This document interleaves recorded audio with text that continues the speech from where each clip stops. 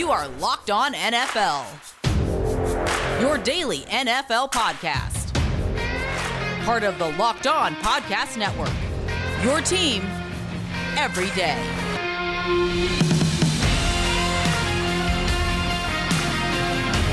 It's finally here. It's NFL Draft Week. It's the Locked On NFL podcast. I'm your Monday host, Bo Brock, daily host of Locked On Cardinals. Check us out on a daily basis. Me and my co-host, Alex Clancy. We're always debating something involving the Arizona Cardinals. Today's episode, it's brought to you by Built Bar. Go to BuiltBar.com. Use the promo code LOCKED15. That's LOCKED15. And you'll get 15% off your next order. Make sure you're following along on Twitter at Locked On NFL Pods and at BOBRACK. You're going to want those Twitter handles because we have a debate, a discussion going on online that you're going to want to partake in. If this is the first time you're checking us out, we really appreciate you tuning in. Please subscribe, review, rate us on Apple Podcast, follow along on Spotify or wherever you get podcasts. So here's how the week kind of unfolds here on the Locked On NFL podcast. On Monday, I'm bringing you the biggest stories and opinions from over the weekend around the NFL. And I get the help of all our Locked On NFL hosts, bringing you the insight and boots on the ground perspective from each and every team. Then tomorrow on Tuesdays, it's Ross Jackson, Lucas Braun. They're having a fun, intellectual NFL conversation every Tuesday, including fantasy football. Wednesday, Tony Wiggins, James Rapian. They give you a passionate, unbiased approach, kind of like two guys on a bar stool. While Ryan Tracy, Jake Lisco, they do a lot of team building, front office analysis. In Friday's show, your boy Q Myers and Chris Carter hit the biggest stories from each week, along with some great debates. We've got you covered from all angles right here on the Locked On NFL podcast. So a big deal went down on Friday. Patrick Mahomes gets a franchise tackle, and the Ravens, they added another first-round pick. We're going to talk to Chris Clark from Locked On Chiefs. He's going to answer if Kansas City has done enough to keep the pressure off Mahomes. And Kevin Ostreicher from Locked On Ravens tells us if Baltimore got enough in return for tackle Orlando Brown, a two-time Pro Bowler. Also, the team that many believe is the pivot point in the NFL draft, the draft multiverse. Aaron Freeman from Locked On Falcons updates us on which direction Atlanta could go at 4th overall. A lot of speculation, intrigue has kind of been removed from the first two picks in the NFL draft. It's pretty much sharpied in that Jacksonville's going to go with the quarterback out of Clemson and Trevor Lawrence, and the Jets, they're going to tab BYU quarterback Zach Wilson as their next franchise quarterback. But here's where those two teams become very interesting. It seems to happen very often that a team goes from picking atop the NFL draft to improving significantly the following season. Just between 2019 and 2020, the Washington football team snuck into the postseason after selecting 2nd overall. They go with the pass rusher out of Ohio State, Chase Young. San Francisco went from selecting number 2 overall to the Super Bowl. And Cleveland in 2018 goes from 0 wins to 7 wins after plucking Baker Mayfield out of Oklahoma with the top pick. The trend continued with Jacksonville. They utilize a ton of salary cap space, a top 5 pick. They go from selecting 4th overall to the AFC Championship game. So do the Cowboys the previous season. They go from selecting 4th overall to winning 13 games, a worst to first improvement. Each and every season, there's a glow up for a top 5 team. The two teams atop this year's draft, Jacksonville and the Jets, they're intriguing.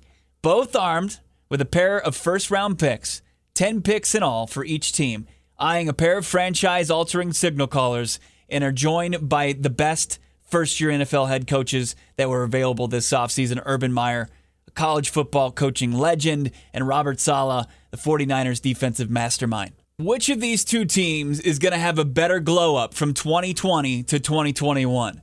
Which of these teams are going to have you dropping to your knees and praying to the NFL gods in a Week 18 game that they win to hit the over on the win total for 2021? You have to believe the Jaguars are the better bet, right? Trevor Lawrence is being tabbed the most can't-miss prospect since Andrew Luck. Luck was the last number 1 overall pick to lead his team to the playoffs in his rookie season. Bruce Arians filled in admirably for Chuck Pagano as he battled cancer that season. Also in that same draft, RG3, 2nd overall pick, he was able to lead Washington to the playoffs before his poor knee exploded. Since that draft, only one first-round pick has led his team to the playoffs in year one, and that's Lamar Jackson. Dak Prescott, he did it as a fourth-round pick for Dallas in 2016. Mahomes, he didn't play year one. It was Alex Smith for Kansas City. The playoffs seem pretty far-fetched, but you have to believe the Jags have the biggest opportunity to improve over the Jets. Urban Meyer and the presumptive top pick, Trevor Lawrence, are joining one of the most futile franchises since Jacksonville joined the league. But something has to give. Lawrence, he only lost 2 games in college. Urban won over 85% of his games at that level as well. Both New York and Jacksonville, they'll face last-place schedules in 2021, but give the Jags' schedule an edge because they get to face Houston an extra game. Just one more game than Gang Green. Very similar slates. But the difference between this Jacksonville rebuild and this New York rebuild is there's more of an unknown. Meyer and Lawrence, they're proven commodities rising from the college ranks, while Robert Saleh and Zach Wilson, their rise has really been over the last season and 2 seasons. Saleh in San Francisco, Wilson at BYU during the pandemic year last season. But you can't deny it. The coach, the quarterback duo, it's electric. Saleh, a fiery leader of men. Wilson, a skill set of arm strength, improvisation, and athleticism. What's really going to push either franchise ahead is what general managers Joe Douglas for the Jets and Trent Baalke of the Jags do after their first picks. That's when the real draft begins for them. Do they gift their new signal callers with playmakers, protection, or help out a pair of 2020's worst defenses at the back end of the first round? Jets back on the clock at 23, Jags at 25. It seems to happen every season, but you have to believe that the Jags, with Urban Meyer and Trevor Lawrence, are going to be better equipped to make a bigger jump than the New York Jets with Robert Saleh and Zach Wilson from 2020 to the 2021 season. We're going to get some insight on the deal that went down on Friday. Patrick Mahomes gets a franchise tackle, and the Ravens add another first-round pick. Did Baltimore get enough for Orlando Brown? And has Kansas City done enough to keep the pressure off Mahomes? It's the Locked On NFL podcast. This episode of the Locked On NFL podcast is brought to you by BetOnline.ag. Did you know there's some great over-unders as far as where a prospect's going to be selected in the NFL draft? Like Caleb Farley. Of course, he's got the medical situation coming out of Virginia Tech. At one point was the top corner on most draft boards. His over-under, 23.5. If you think Caleb Farley's going to get drafted before the 23rd overall pick, you can make some cash. How about Devontae Smith, a polarizing prospect, 11.5. If you believe Devontae Smith, the Heisman Trophy winner, is going to go before the 11th pick in the draft or after, go to betonline.ag and get some action. You got the NBA gearing up for the postseason, the NHL, Major League Baseball in full swing. BetOnline even covers awards, TV shows, and reality TV. Real-time updated odds, props on almost anything you could imagine. BetOnline has you covered for all the news, scores, and odds, and is the best way to place your bets, and it's free to sign up. Head over to the website or use your mobile device to sign up today and receive a 50% welcome bonus on your first deposit. You put in $100, you'll get $50 free to play around with. BetOnline, your online sportsbook experts. Use the promo code LOCKEDON for your welcome bonus. We've got you covered as far as the NFL, but get all the sports news you need in under 20 minutes with the Locked On Today podcast. Host Peter Bukowski updates you on the latest news in every major sport with the help of our local experts. Follow the Locked On Today podcast on the Odyssey app or wherever you get your podcasts. It's the Locked On NFL podcast. The Chiefs, they're doing everything in their power to make sure quarterback Patrick Mahomes isn't running for his life like he was in the Super Bowl against Tampa. Chris Clark of Locked On Chiefs joins us. Chris, thanks for joining the podcast, man. Appreciate you having me. Thanks, Bo. Yeah, so General Manager Brett Veach adds a 24-year-old two-time Pro Bowl tackle in Orlando Brown. Is this as big of a slam dunk move as we think it is? I can't see how it's not. When you look at what they gave up to be able to draft him, they weren't going to be able to get a tackle at 31 that was going to be able to step in and start. You're basically getting a guy that has 1 or 2 years of experience in the league for about the same that you were going to be drafting at 31. And you got a second-round pick in it as well. So it's a win-win for Kansas City. Yeah, I mean, it doesn't seem like it was that big of a risk for the Kansas City Chiefs. Do you think that they've done enough to strengthen this offensive line? Because the last time we saw it, I read the stat, it was like 497 yards that Patrick Mahomes had racked up in that Super Bowl running for his life. Do you think that this offensive line, they've done enough to strengthen it this offseason? I think it's a lot better, I think, across the board at least. I think you look at what happened last year. They have a all-pro right tackle that goes down to injury. They have a Pro Bowl left tackle that they lose to injury as well. And, you lose Kelechi Osemele during the year. LDT opts out. It's a quandary of different things that you really can't plan for as a team. What I will say, though, is I don't know that they're done. They signed Kyle Long in the offseason. They signed Joe Thuney in the offseason. Now they've traded for Orlando Brown. You would imagine they're going to be giving him an extension in the next 2 years at some point, although they can franchise tag him if they want to. But it's also looking like maybe they're going to draft a center.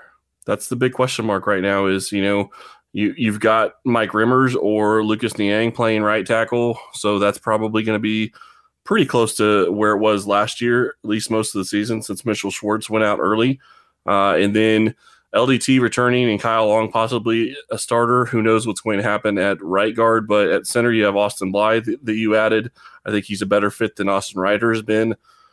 And, at left guard, you have one of the best in the business in Joe Thuney, and now you have a young Pro Bowl offensive tackle at left tackle in Orlando Brown. So I think it's a lot better, at least set up for the future for them. Chris Clark, Locked On Chiefs, joins us here on the Locked On NFL podcast, Bo Brock. And before we talk to Kevin Ostreicher from Locked On Ravens to kind of get that perspective of this deal, but you mentioned center. They've got that second-round pick from Baltimore. What's left for this team to do this offseason, whether it's the draft or kind of just adding on to the roster with whoever's left over in free agency? I think that they could look at center at 58. It really just depends on who's going to be there. I don't know that they're going to be looking for a guy like Landon Dickerson. I've heard some teams have taken him completely off their boards until maybe the 5th round because of the injury history. And I would get that completely. I can't see Kansas City doing that after dealing with all the injuries on their offensive line the past couple of seasons.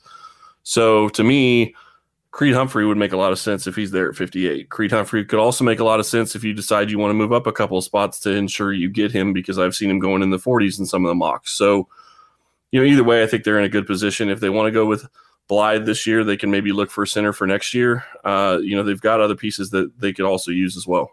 Creed Humphrey from Oklahoma. It's going to be interesting. It was a blockbuster that I don't think a lot of people were expecting on Friday, but Ryan Tracy, Chris Clark, of course, Locked On Chiefs, they've got all the insight on it, as well as leading you up to draft day. Chris, thanks so much, man. Thanks for having me. I have to have you ask Kevin a question for us, though. Yeah, let's do it. Why would the Baltimore Ravens make their chief conference rival better? That's a great question.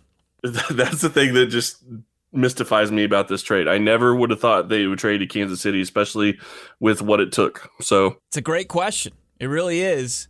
Can't wait to get Kevin's thoughts on it. Why Baltimore would gift wrap a 2-time Pro Bowl tackle that could protect Patrick Mahomes' blind side for years to come, and KC really being that biggest obstacle between Baltimore and where they want to go, the Super Bowl each and every season. It's a fantastic question, and we will ask Kevin. Chris, thanks so much. Thanks, bud. Have a good one. Well, you heard the Chiefs' perspective on this, and we heard Chris Clark's question, and I think our next guest, Kevin Ostreicher from Locked On Ravens, heard it. Kevin, what's your rebuttal to Chris's question?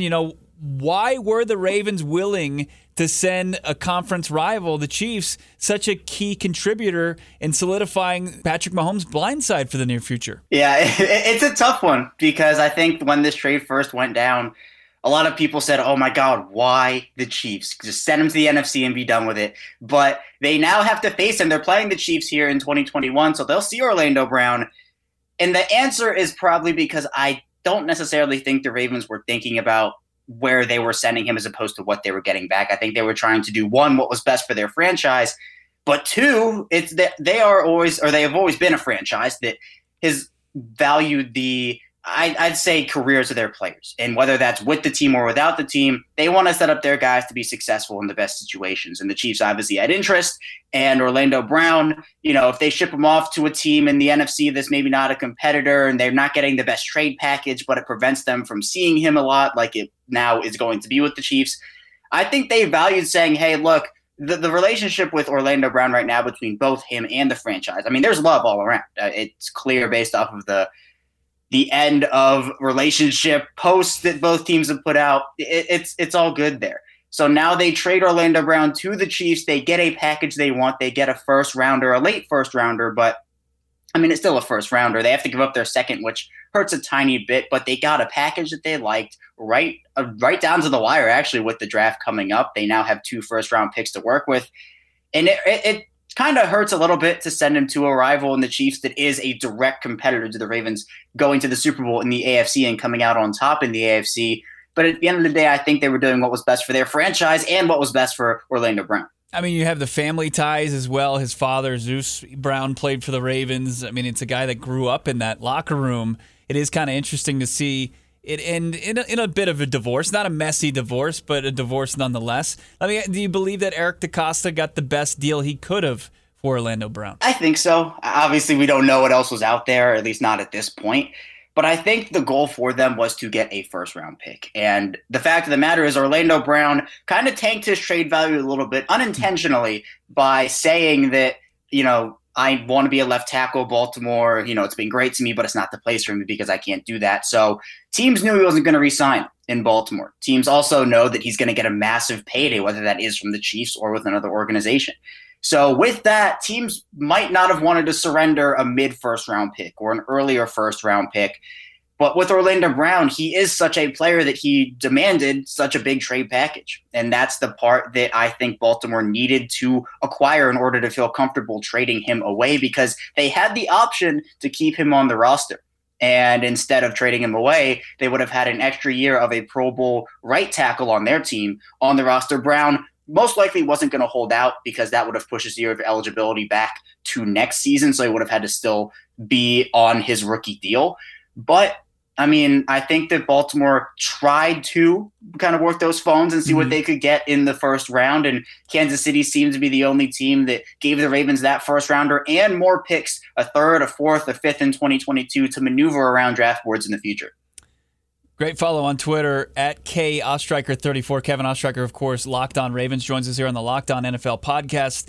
People saw this from a Chiefs standpoint. It's kind of following the tea leaves that they didn't view any tackle that they projected at that spot in the draft, worthy of a first-round pick. Can the same be said for Baltimore? Because they still do have a void. Ronnie Stanley, I don't know what his timetable is coming back from the injury. And then, of course, what they would do on the right side of the offensive line. What are your thoughts? Yeah, this tackle class, I think, is deep to the point where the Ravens could stay put. Let's say they stay put at 31 and take a tackle, or if a guy like Tevin Jenkins falls to them at 27, I think that's someone who they would love to have. But I think this gives the Ravens flexibility because they have a very deep draft board. Eric DeCosta said in his pre-draft presser that they have, I believe it was over 200 guys on that board. And so that includes a bunch of tackles in a very deep class.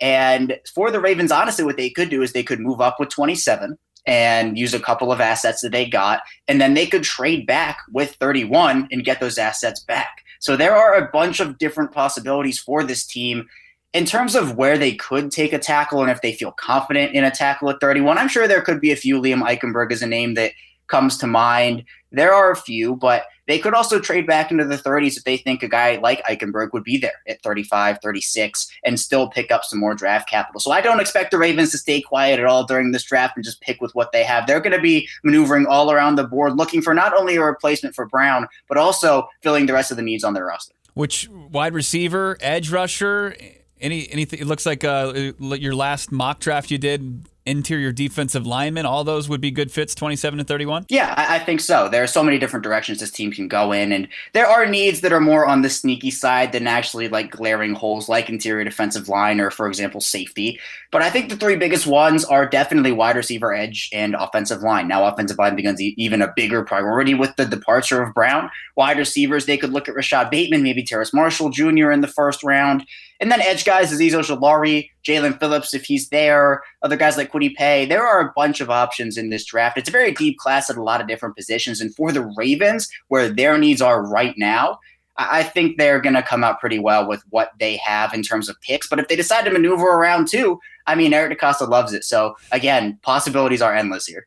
I believe 9 selections starting Thursday with the 2 in the first round. Kevin Ostriker, you do have the advantage. I already talked to Chris. He can't say anything else. Any parting words for your conference rival, Kansas City Chiefs? It's going to be – it's always been – these matchups with Kansas City have been matchups that the Chiefs have won, but they've been closer than some people think. The Ravens have had one really bad quarter in all of the previous 3 matchups. Orlando Brown goes there. It's tough because now you have to go and face up against the guy who you've known for the past 3 seasons. But With the Ravens, their draft picks, they thrive at drafting offensive linemen. Wide receivers hasn't been as pretty, but I still think that they have what it takes, both with the current roster they have, which is competitive, and with the upcoming draft, to still be a prime competitor in the AFC, regardless of Brown's new arrival in Kansas City. Tremendous insight. Of course, you got to follow him on Twitter at ChaosStriker34. Listen to him on a daily basis. Locked on Ravens. Kevin, thanks so much, man. Bo, thanks so much.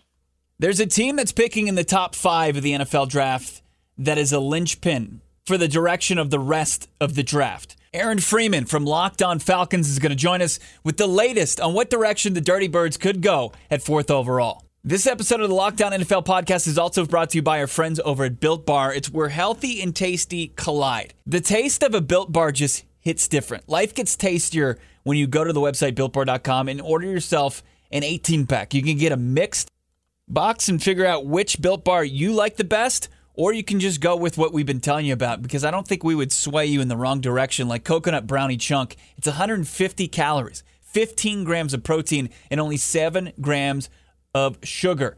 The thing about Built Bar is it's just as healthy as it is delicious. The bar is covered in 100% chocolate, soft, easy to chew, but great for the health-conscious person. You can maintain weight while indulging in a delicious Built Bar. Go to the website, use the promo code LOCKED15, LOCKED15, and you'll get 15% off your next order. That's using the promo code LOCKED15 for 15% off at BuiltBar.com. We're going to have you covered here on the Locked On Podcast Network for the NFL Draft come Thursday night. We're teaming up with our friends over at thedraftnetwork.com, and we're going to provide the best draft coverage you can find. We'll stream it, of course, online, the Odyssey app. Trevor Sikkema, Benjamin Solak from Locked On NFL Draft.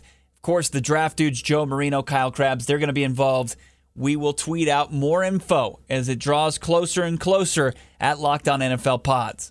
The key to the NFL Draft multiverse, we'll call it here on the Locked On NFL podcast. The Atlanta Falcons sitting at 4th overall. Joining us now from the Locked On Falcons podcast, Aaron Freeman. Aaron, what's up, man? Great to be here, Bo, talking draft. It's not like we have had a different conversation these last couple of months with what the Falcons are going to do. And I love the fact that basically what I thought could happen 2 months ago is what I think could happen this week, and have gotten zero clarity over these last 2 months about what the Falcons are going to do at pick number 4. They really are a wild card, more so than San Francisco, because I don't think San Francisco, it's etched in stone or it's sharpied like the first 2 picks of this draft are, but they could, as far as Atlanta is concerned, they could go multiple positions. It's not like the Niners are going to go outside of the quarterback position in this draft, while Atlanta certainly could.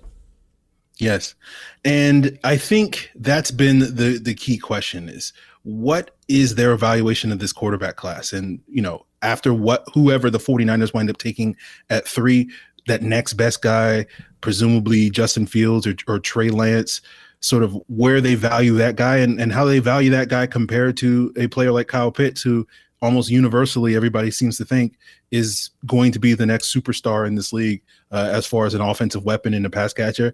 And that's certainly an intriguing option for the Falcons, given the weapons that they already have.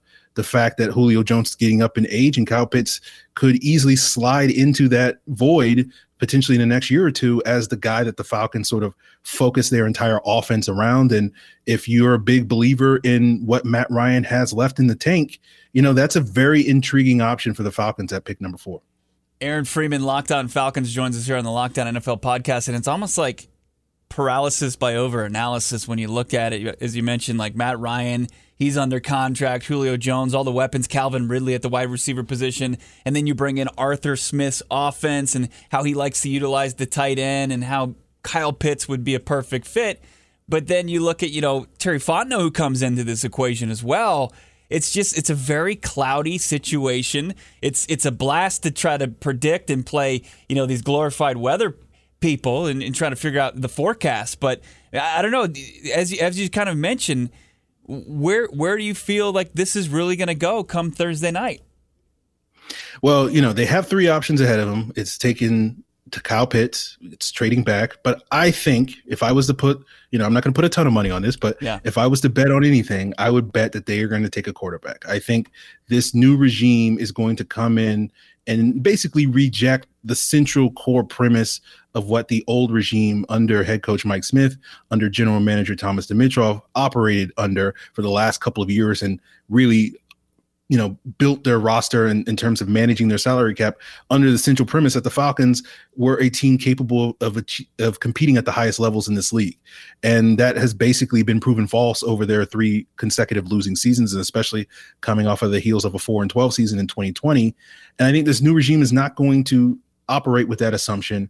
And I think, the core of that assumption is that Matt Ryan is going to retire a Falcon from the previous regime, and the new regime, I don't think it's going to do that.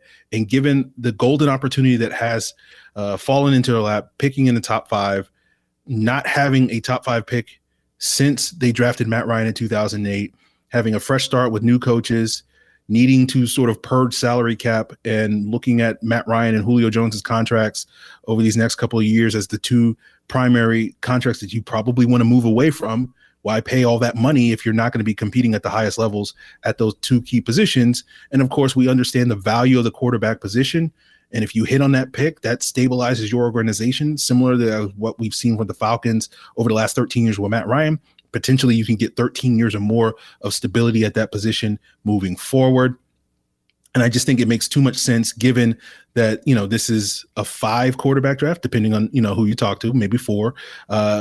And they're picking 4th. It's just a golden opportunity that I do not imagine this regime passing up, given the circumstances heading into Thursday night. We hear all the conversation that Fontenot, during his time in New Orleans, there were more teams that would aggressively move up.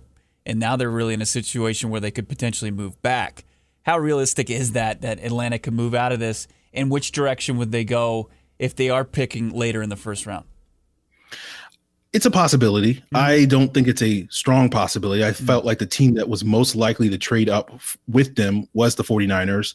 And now that that's off the table, I just don't see teams like Denver, New England, Washington, and Chicago having as much conviction about going and getting a quarterback to be able to pay the price that I expect the Falcons to ask. I think the Falcons want a massive haul, similar to what the Dolphins got. Multiple first-round picks, multiple day 2 picks that they would love to have a team come and blow them away with that type of trade offer, which they can then use to surround Matt Ryan with more weapons to rebuild that defense and get that to competency, and still have the ammunition in the future that they could go get a quarterback whenever they feel like, because they have multiple first-round picks. I think that's probably the ideal scenario that the Falcons would love to come away from this draft. But what are the odds that you're going to have 2 teams make that type of trade in the same draft?